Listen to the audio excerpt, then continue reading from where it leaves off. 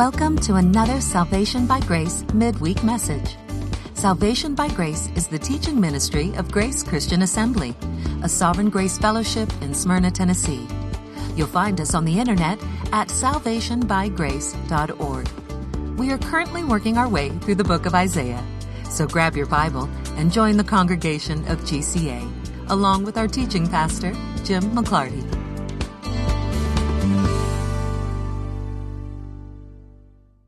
Back before Thanksgiving, we were in the book of Isaiah.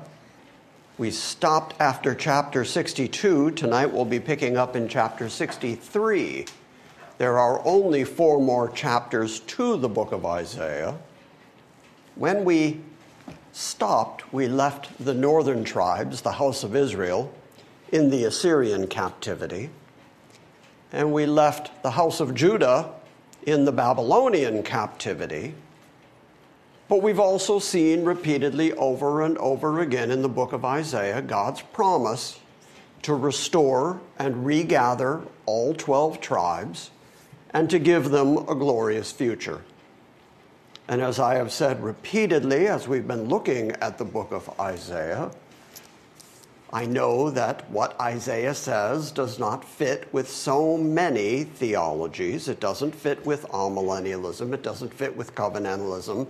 It doesn't fit with church replacement theology. And yet, this is what it says. And so we have to concentrate on what it says, and we have to bring our thinking in line with what it actually says. And importantly, the things that Isaiah says over and over again about a future for Israel, those promises are never negated. There's no place in the Old Testament or the New where you find God say, well, never mind. All that stuff that I promised previously, I didn't mean Israel, I meant some other group of people, or I meant the church, or any of that. Instead, what you see are firm promises to the historic descendants of Abraham and Isaac and Jacob. And so yet again tonight we're going to see that, but we're going to see another element of it tonight, which is that Christ is going to be introduced as the Savior who is going to produce this glorious future for Israel, because as I have said repeatedly, all salvation, all redemption in God's economy is always through Christ. We're not teaching 2 separate ways of salvation. We're always preaching one particular way of salvation, which is always through Christ, which is why Jesus is designated as the one through whom all the promises of God are yes and amen. And so right away in chapter 63, we're going to see language that perfectly correlates with the book of Revelation. So it's just providential that at this moment on Sundays we're looking at the book of Revelation, and we're starting tonight in chapter 63, which finds its fulfillment, finds its satisfaction in the book of Revelation. So we'll be doing a little bit of flipping tonight as well. There is a song that we sang here at GCA a few times. It's a song that I actually learned up at Main Street in Lexington, Kentucky at the conference there each year. We used to sing a song called "What Manner of Man Is This?" You might remember it. And there's a line in it that says, "He was seen coming from Bozrah with the dyed garments on," which sounds like a very nice, very positive thing. It sounds like our Savior, Jesus, who is described all the way through the song, "What manner of man is this?" who hung upon the tree, "What manner of man is this?" And so it's all references to Jesus, and there's just this semi-cryptic phrase in there. He was seen coming from Bozrah with the dyed garments on. Chapter 63 of the book of Isaiah starts with, who is this that comes from Edom?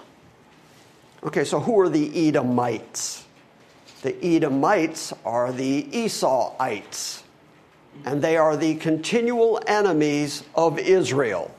They are a thorn in Israel's side, dating all the way back to Jacob and Esau. And so here comes someone from Edom. And in a moment, we're going to see that this someone is the Messiah himself. But when he's returning from Edom, his garment is stained with blood because he is returning from warfare. He's returning from a battle. He is returning from conquering the enemies of Israel. And that's what the first part of Isaiah 63 is about. Who is this that comes from Edom? By the way, a little play on words here. That word Edom also means red. And the dyed garments, or the garments that are stained with blood, are red. So a little play on words there. With garments of glowing colors from Bozrah. There's the line. He was seen coming from Bozrah with the dyed garments on. But Bozrah is a city in Edom. So the picture is there is this one who is returning from Bozrah in Edom, and his clothes are so covered in blood they look like they're stained red. This is the one who is majestic in his apparel, who is marching in the greatness of his strength. And then that question is answered. It is I who speak in righteousness and am mighty to save. Well, that can only be Christ. Who else can that be? Now, in Isaiah's time, as Isaiah is writing this, it is most certainly a reference to God. God is the Redeemer of Israel, the Savior of Israel. He has identified himself that way several times in the book of Isaiah. But then we're going to see the fulfillment, like I said, in Revelation, and we're going to see that it is satisfied. It is fulfilled by Christ. So here again, we see an example of something that Isaiah has written about God, about Yahweh particularly, that is satisfied in Christ himself. Another example of Christ being God. So from the beginning, who is this that is coming from Edom with garments of glowing colors from Bozrah? This one who is majestic in his apparel, marching in the greatness of his strength. Who is this? The answer is, it is I who speak in righteousness, who am mighty to save. So now another question in verse 2. Why is your apparel red? And why are your garments like one who treads out the winepress? If you tread out a winepress in a vat of grapes, treading out the grapes to get the juice, to get the wine out of them, you're going to splash that. It's going to get all over you. It's going to stain your feet. It's going to stain your clothes. That's why you'd have to lift any kind of long garment and make sure that it didn't get dragged through the grapes, because it would immediately dye the garment that you were wearing. And so the questioner asks, why is your apparel red? And why are your garments stained like one who treads out the winepress? And the answer in verse 3 is, I have trodden the wine trough alone, and from the peoples there was no man with me, and I also trod them in my anger, and trampled them in my wrath, and their lifeblood is sprinkled on my garments, and I stained all my raiment. Okay, now we're understanding the fierceness of the wrath of this one who is coming from Bozrah, who is saying, I have so stamped out my enemies that their lifeblood is what has stained the garments that I'm wearing. And it was so bad, it was like someone who was stomping out a wine press, and their blood spattered all over me until I am stained red. So keep your finger right there for a moment and go to Revelation 19 for a moment.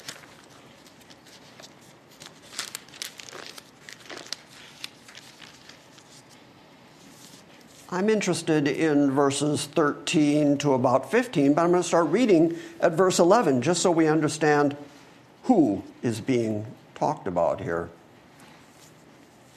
I saw heaven opened, and behold, a white horse, and he who sat upon it is called Faithful and True. and in righteousness he judges and wages war. That sounds very much like what we just saw out of Isaiah. And who else can it be? The one who's called faithful and true. Who is that? Christ. And in fact, this Sunday, as we're looking at the church at Philadelphia, one of the things that Christ is going to say about himself is that he is true. Identifies himself as the one who is not only the truth, but that he himself is true. And so here he is called both faithful and true, and in righteousness he judges and wages war. And his eyes are a flame of fire, and upon his head there are many diadems, many crowns. And he has a name written upon himself which no man knows except himself. And he is clothed with a robe dipped in blood, and his name is called the Word of God. There's no question now about who we're talking about. This same John who wrote Revelation is the one who wrote the Gospel of John, which started out, in the beginning was the Word, and the Word was with God, and the Word was God. So we know that the Logos is identified as Christ himself. And we know at the beginning of the book of Revelation, when John sees him, his eyes are like a flame of fire. But on his head there are many crowns, many diadems. He rules over all kings. He rules over all nations. And he has a name that no one knows except he himself. And he's clothed with a robe that is dipped in blood. And his name is called the Word of God. And the armies which are in heaven, clothed in fine linen, white and clean, were following him on white horses. Someday we'll actually get to Revelation 19 on Sunday morning. And we'll see that these that are following him on white horses are us. That's the church. They've received their white robes at the marriage supper of the Lamb. But our captain who is leading us is dipped in blood. Verse 15, and from his mouth comes a sharp sword, so that with it he may smite the nations, and he will rule them with a rod of iron, and he treads the winepress of the fierce wrath of God, the Almighty. And on his robe and on his thigh he has a name written, King of Kings and Lord of Lords.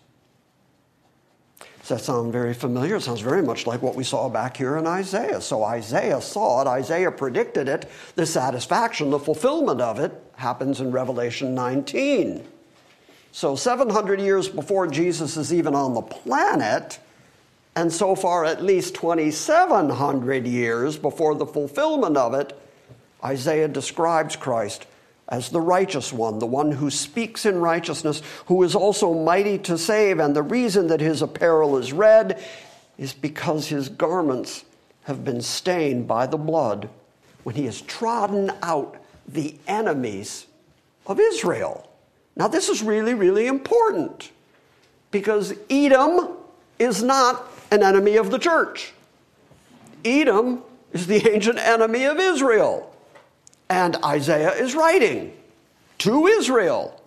And in a moment, he's going to name them by name. It's clearly and obviously Israel that Isaiah is talking to and talking about, which makes Christ the Redeemer of Israel, which is exactly what he is called at his birth. And so this is very consistent testimony about who Christ is and what Christ came to the planet to do, and you can't brush it under the rug with theological tap dancing or theological theories. Christ is the one who is majestic in his apparel. He is marching in the greatness of his strength. It is he who speaks in righteousness and who is mighty to save. And the question, why is your apparel red and your garments like one who treads out the winepress?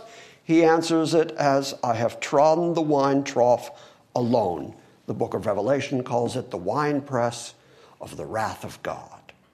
So we're clearly talking here about Christ coming back in vengeance during a time of trouble. I'm arguing that this is a tribulation period. This is wrath of God stuff. This is day of the Lord stuff, when Christ comes back and conquers the enemies of Israel. because his plan is then to regather Israel, all 12 tribes, and establish the kingdom and the glorious future that Isaiah has been promising them all the way through the book. And the transition from their rebellion over to their glorious future includes redemption, salvation, and the day of vengeance. Here, we'll let him say it. Verse 3, I have trodden the wine trough alone, and from the peoples there was no man with me. In other words, there's no humans helping me with this. I'm accomplishing this. And I also trod them, stomped them down in my anger. I trampled them in my wrath, which is why in the book of Revelation it is called the winepress of the wrath of God. And their lifeblood is sprinkled on my garments, and I stained all my raiment. For the day of vengeance was in my heart. Remember when Jesus was standing in the temple reading from the book of Isaiah, and we compared what Isaiah wrote to what Jesus said. And he said to his listeners there, this day is this reading fulfilled in your hearing. The prophecy of Isaiah was fulfilled at the moment that he stood up and said, the Spirit of the Lord is upon me.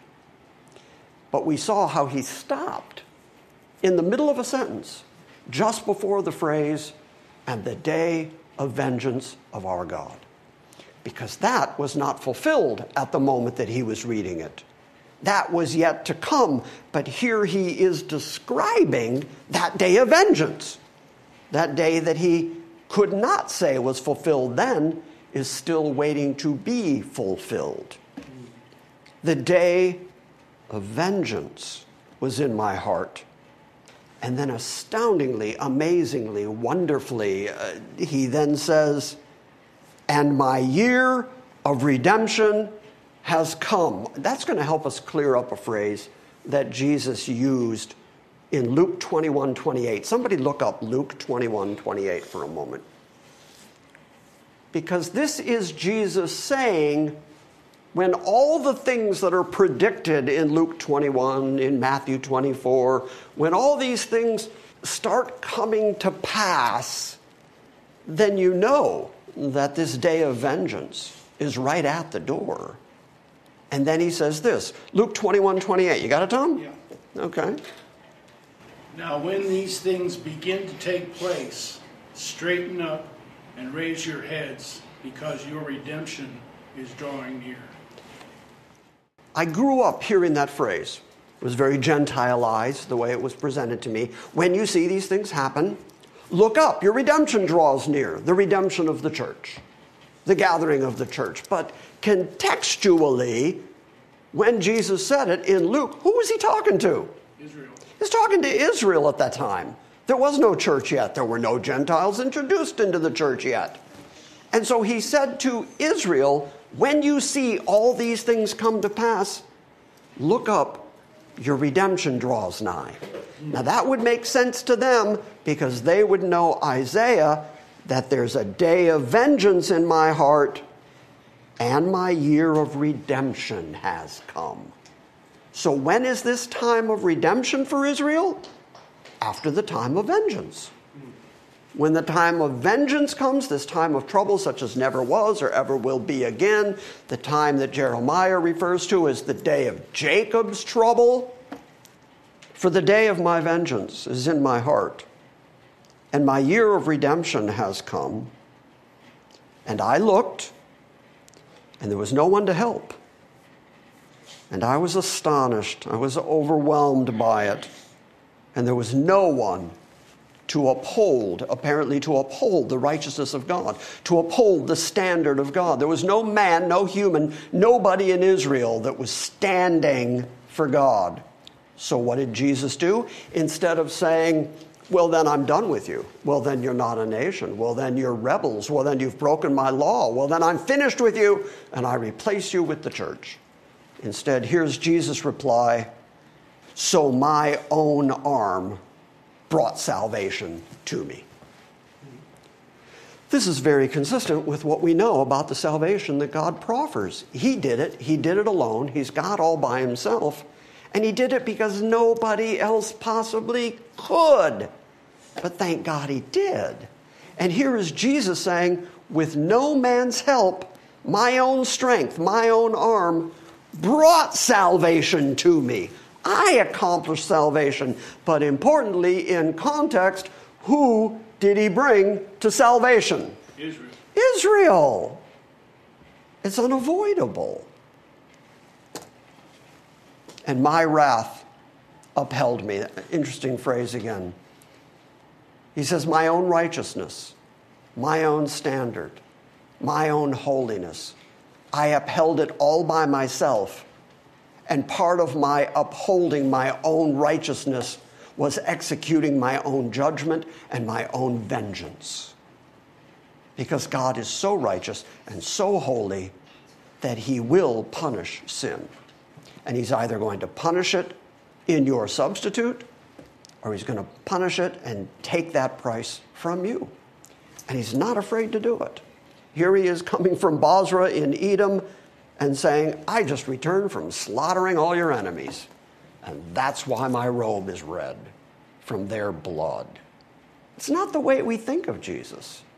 We think of him as meek and mild Jesus walking around with a lamb on his shoulders.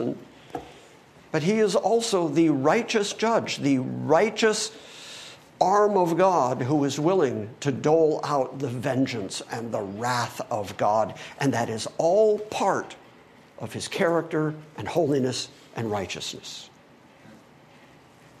Which makes us even happier to know that grace exists. Amen. Otherwise, every single one of us are falling under that wrath. And he's perfectly willing to dole it out. So then he describes it. Verse 6. And I trod down the people in my anger, and I made them drunk in my wrath.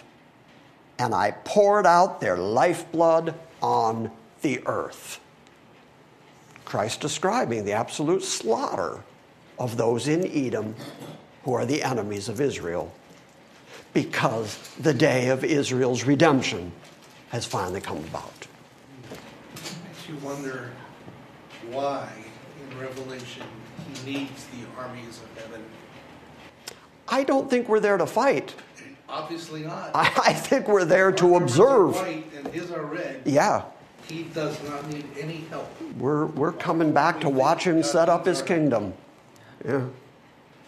But my point again is, and I know I'm beating this to death, in Isaiah, which now is at least 2,700 years ago, there is a prediction of a time of trouble, a time of tribulation, a time of wrath, and Christ is the one who pours out this wrath.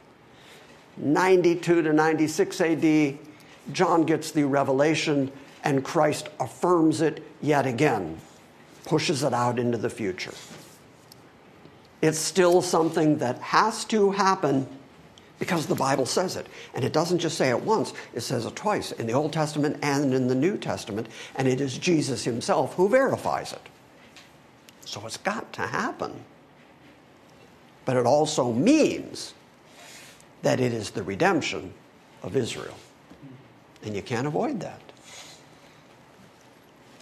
So then starting at verse 7, there is a plea to God. Remember, as I said earlier, that the tribes of Judah are in Babylon, and they feel like they've been essentially abandoned by God. Once upon a time, they were a great kingdom. Once upon a time, Solomon was their king. David was their king. Among the nations, they were known as the kingdom that you couldn't defeat because their God was more powerful than any other false gods of any other nations. And so they pour out this plea to God because of the situation that they're in.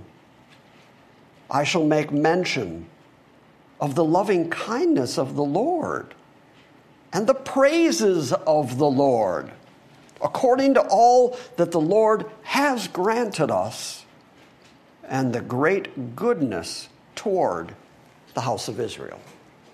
Who's the subject? Israel. It's just as plain as day now. So Israel is scattered. Israel is out of their land. Jerusalem has fallen. The temple has fallen. And yet they're reminded of the great mercies of God. Isaiah says, I will make mention of the loving kindness of Yahweh and the praises of the Lord, according to all that the Lord has granted us, and the great goodness toward the house of Israel, which he has granted them according to his compassion and according to the multitude of his loving kindness. I really like the transition. I really like the juxtaposition between Christ pouring out the vengeance of God. But then earlier, as we read that, as we were describing it, even Steve kind of shook his head and went, yeah, because that's an image of Christ that is just mind-bogglingly vengeful and filled with blood and the wrath of God. And so Isaiah himself also says, now in the midst of that, I will also mention that God has been really good to us, and his loving kindness has been poured out on us. And I'll make mention of the praises of God according to all that God has granted us and the goodness that he has given toward the house of Israel, which he granted them according to his compassion and according to the multitude of his loving kindness, because he said, surely they are my people, sons who will not deal falsely. And he became their Savior. There's another reference to God as the Savior of Israel. Verse 9, in all their affliction, he was afflicted. Makes me think of Paul on the Damascus Road when Jesus said to him, Saul, Saul, why do you persecute me? And every time we read that, I say, Saul wasn't really persecuting Christ. He was persecuting the church. And yet Jesus took it so personally that he said, well, when you persecute my church, you're persecuting me. That concept, that idea is all the way back here in Isaiah. Because when Israel was afflicted, so was God. Because Israel belonged to God and were his people and were his sons. And in all their affliction, he was afflicted. And the angel of his presence saved them. In a minute, he's going to describe the way that God was with them, taking them out of Egypt, taking them through the wilderness. And in the pillar of cloud and the pillar of fire, he was with them all the time. His tabernacle was in their midst. He was always present with them, even in their affliction. And he was there saving them, redeeming them, helping them. And in his love and in his mercy, he redeemed them. And he lifted them. And he carried them all the days of old. So as they're looking back on their scripture, the scripture that would have existed up until that point, it was the story of God choosing Israel, protecting Israel, establishing Israel, redeeming Israel, taking Israel out of Egypt. And so Isaiah is saying, remember all that? It's the same God you're dealing with today. Even though he is afflicting you right now, even in your affliction, he's afflicted. He's not going to leave you there. In his love and in his mercy, he's redeemed them. He brought them out of Egypt. He took them through the Red Sea. He lifted them. He carried them all the days of old. But they rebelled. Steve, if you would. Steve 1, not the sequel. Steve, if you would, look up Ephesians 4:30 for just a moment. Punch in the numbers on your iPad. Yeah. Look that up. Despite the fact that God did all this for them, redeemed them, brought them out of Egypt, lifted them, carried them through all the days of old, verse 10 says, but they rebelled. And then part of their rebellion is described this way, and grieved his Holy Spirit. When we were teaching through the book of Ephesians, which we've done a couple of times, we've come across that phrase. don't grieve the Holy Spirit of God. And we've talked about what it meant to grieve the Holy Spirit of God, but here Isaiah really hones in and identifies what grieves the Holy Spirit of God. It is rebellion against God. So read Ephesians 4:30 for us, if you would. And do not grieve the Holy Spirit of God, by whom you were sealed for the day of redemption. Now, Paul could just say that. He could just drop that in that letter, knowing that there was already a definition existing in the book of Isaiah. Rebellion against God grieves the Spirit of God. I really like that it doesn't say, the Spirit of God will leave you if you rebel.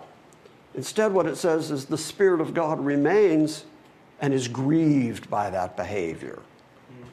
And so, Old Testament, New Testament, we're told, don't grieve the Holy Spirit of God. They rebelled, and they grieved his Holy Spirit. Therefore, he turned himself to become their enemy, and he fought against them. How did he do that? Well, exactly what I said when we began tonight. The northern tribes are in the Assyrian captivity. The southern tribes are in the Babylonian captivity. God, in his sovereignty, accomplished that, used those foreign armies to punish his people, Israel, and so he fought against them. Verse 11. And then his people remembered the days of old of Moses. What happened in the days of Moses? Well, they were in Egypt. They were in slavery for 400 years. And then Moses delivered them. 40 years in the wilderness, and they end up in the land of promise, the land of milk and honey. And so his people, Israel, remembered this, remembered the days of old, of Moses, where he brought them up out of the sea with the shepherds of his flock. Where is he who put his Holy Spirit in the midst of them, who caused his glorious arm to go at the right hand of Moses, who divided the waters before them to make for himself an everlasting name, who led them through the depths? Like the horse in the wilderness, they did not stumble. As the cattle which go down into the valley, the Spirit of the Lord gave them rest. So didst thou lead thy people to make for yourself a glorious name. And at that moment, the question before us is, and where is he? Now they're in captivity. Now they can't see their way clear to imagining that they're ever going to be back to their former glory. They're going to be back in their temple. They're going to be back to living in Jerusalem. They're going to have the kind of days they had in the days of Solomon, the days of David. They can't imagine such a thing. So even though he's been good to them, and even though he took care of them in the time of Moses and delivered and redeemed them, now the question is, okay, that God that loves us, that God who is our Father, where is he now? And so, starting in verse 15, there is a prayer to that God, a plea to that God to look down from heaven and see the situation of his people. Look down from heaven and see thy glorious, holy habitation. Where are thy zeal and thy mighty deeds? Where is the stirring of your heart and your compassion? They are restrained toward me. For thou art our Father, though Abraham does not know us, and Israel does not recognize us. In other words, we're all descendants of Abraham, but he's long gone, he's long dead. He doesn't know us. And here we are. Abraham knew the God who said to him, leave your father, leave your family, and I'm going to show you a land, and everywhere that your foot walks and everywhere that you can see, I'm going to give you all that land. It is yours and your descendants in perpetuity. And now here we are in bondage. Abraham doesn't know us. And then he says, Israel doesn't know us. He's talking about Jacob. Abraham had Isaac. Isaac had Jacob. Jacob's name was changed to Israel. Israel does not recognize us. These were all members of the Abrahamic covenant, of the glory of God, of the promises of God. And they're so ashamed of the state that they're in now in their bondage, they say, our forefathers wouldn't even know us, wouldn't even recognize us. Thou, O Lord, art our Father, our Redeemer from of old is thy name. This, once again, is a principle that we see all the way through the Bible, Old Testament and New, and we see it to this very day. God knows that the best way to drive his people, to call out to him, to cry out to him, to depend on him, to have faith in him, to look back to him, the best way to do that is to strip them down and take everything away from them. And when they've got nothing left, they turn to God. And we've seen that time and time and time again throughout the Bible, and we've seen it in our own lives. I have often said, if God loves you, he'll chasten you. And just like the writer of Hebrews says, even though that chastening isn't pleasant for the moment, the end result of it is it produces that peaceable fruit of righteousness. And God knows that. He knows that the rebellion of Israel was also the result of the glory of Israel. He gave them all this glory and riches and land of milk and honey, and they became self-sufficient and started worshiping other gods and chasing foreign women. He's not going to lose them. He's not going to give up on them. And so what he does, again out of grace and kindness really, is he drives them to an end of themselves so that they will plead back to him and say, you're our Father. You're our Redeemer. And we know you've redeemed us in the past. We know the history that you have with us.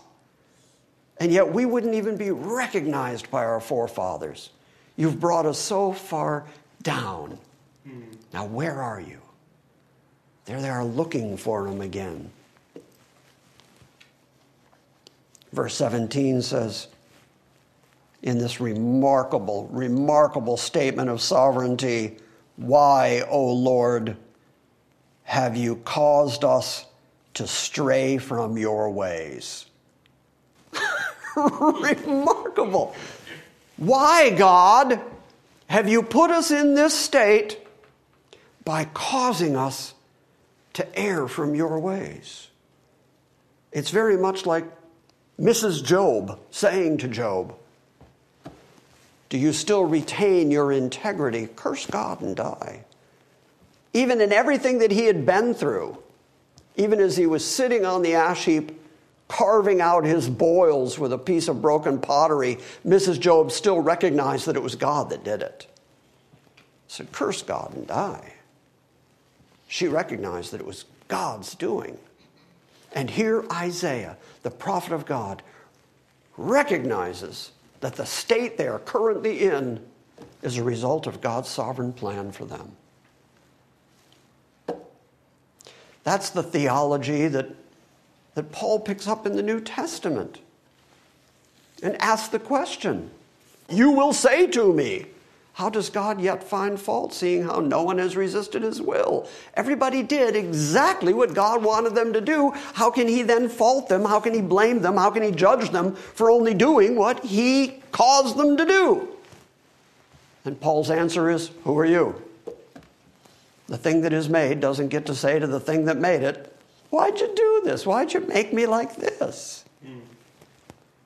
Same thing here. They're asking the question, why, O Lord, dost thou cause us to stray from thy ways and harden our hearts from fearing thee? Okay, there's an answer to the question. Do you know what the answer is? Because this was God's intention from the beginning, so that he would then turn to the Gentiles. And Paul tells us that that hardening that came to Israel was a partial hardening until the fullness of the Gentiles has come in, and that God turned to the Gentiles to make Israel jealous. And then all Israel will be saved.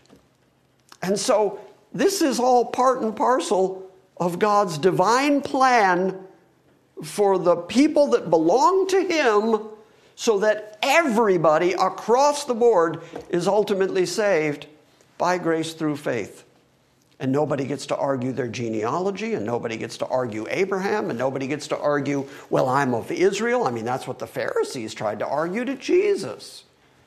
We've never been in bondage to anyone. We're Abraham's seed. And so God is leveling the playing field so that nobody gets to say, there's something in me that's worth saving. There's something in me that caused God to turn his attention to me. Instead, everyone is going to be saved as a result of the finished work of Jesus Christ and salvation by grace through faith. They're asking that same theological question. Why are you doing this? Why are you doing it this way? Why, O Lord, O Yahweh, dost thou cause us to stray from thy ways? Why do you harden our hearts from fearing thee? Return for the sake of your servants, the tribes of your heritage, your holy people. Thy holy people possessed your sanctuary for a little while. We had the temple for a while. We worshiped you in the temple for a while. Now we're out of our homeland and the temple itself is destroyed. But we are the people you chose. We're the people you redeemed. We're the people you revealed yourself to. We are the holy people who possessed your sanctuary for a little while. Our adversaries have now trodden it down. And we have become like those over whom you never ruled. We've become like everybody else. Once upon a time, we were the people of Yahweh, the one and only living God. And now there's no distinction between us and our enemies. And in fact, our enemies have rule over us. We've become like those whom thou hast never ruled. Like those who were not called by your name.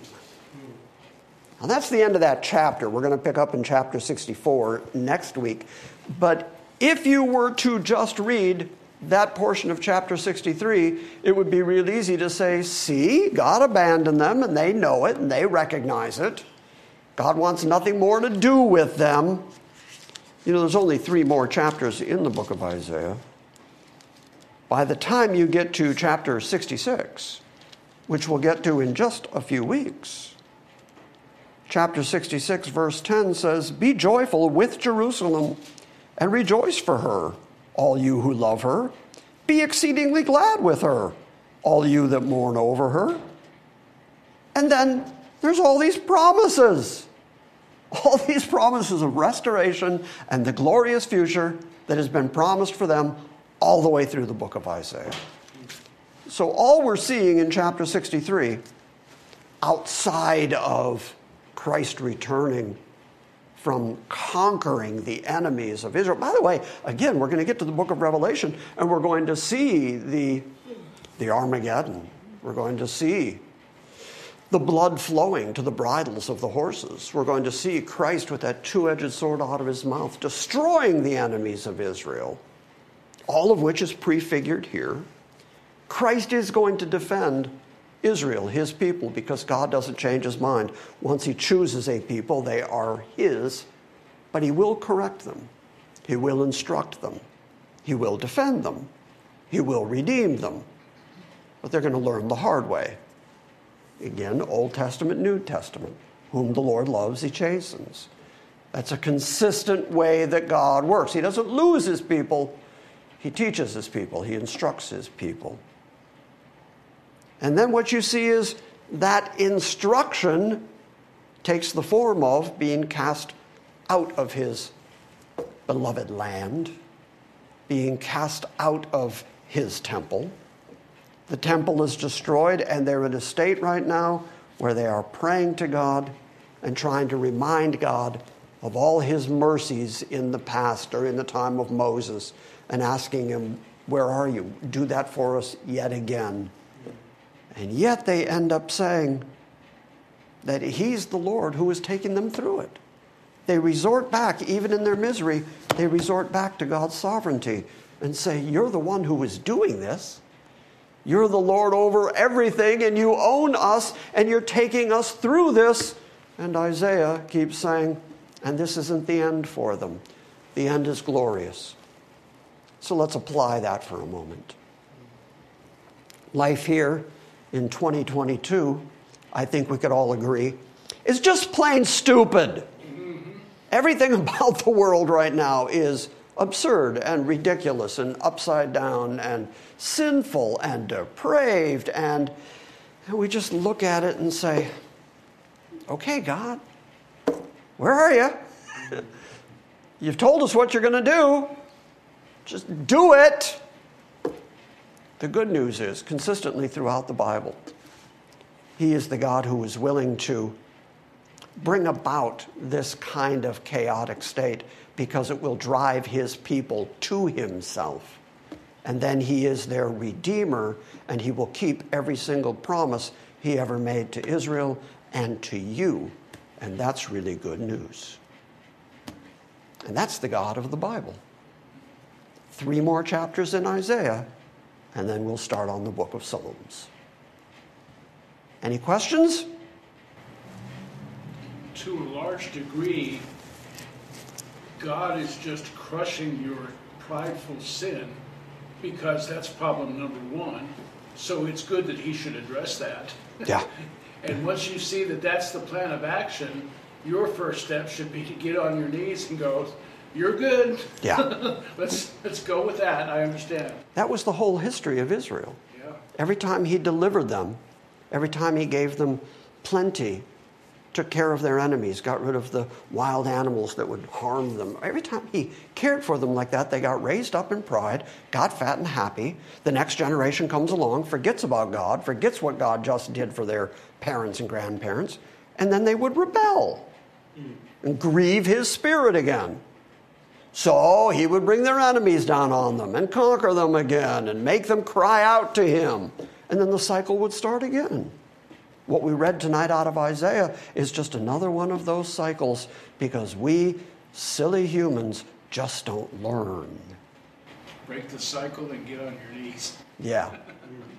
Wouldn't it be nice if we finally figured out that we should get on our knees before it gets bad? Good plan. But I'm certainly glad that sovereign God, who loves us enough, will bring about the situations, the troubles, the trials of this life that drive us back to Himself. He doesn't give up on us. He teaches us. And I'm glad He does. Amen.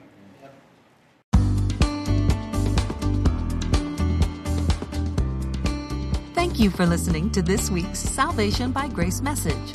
We encourage you to visit our website at salvationbygrace.org, and we invite you to join us next time when we gather around the Word and study the sovereign grace of God.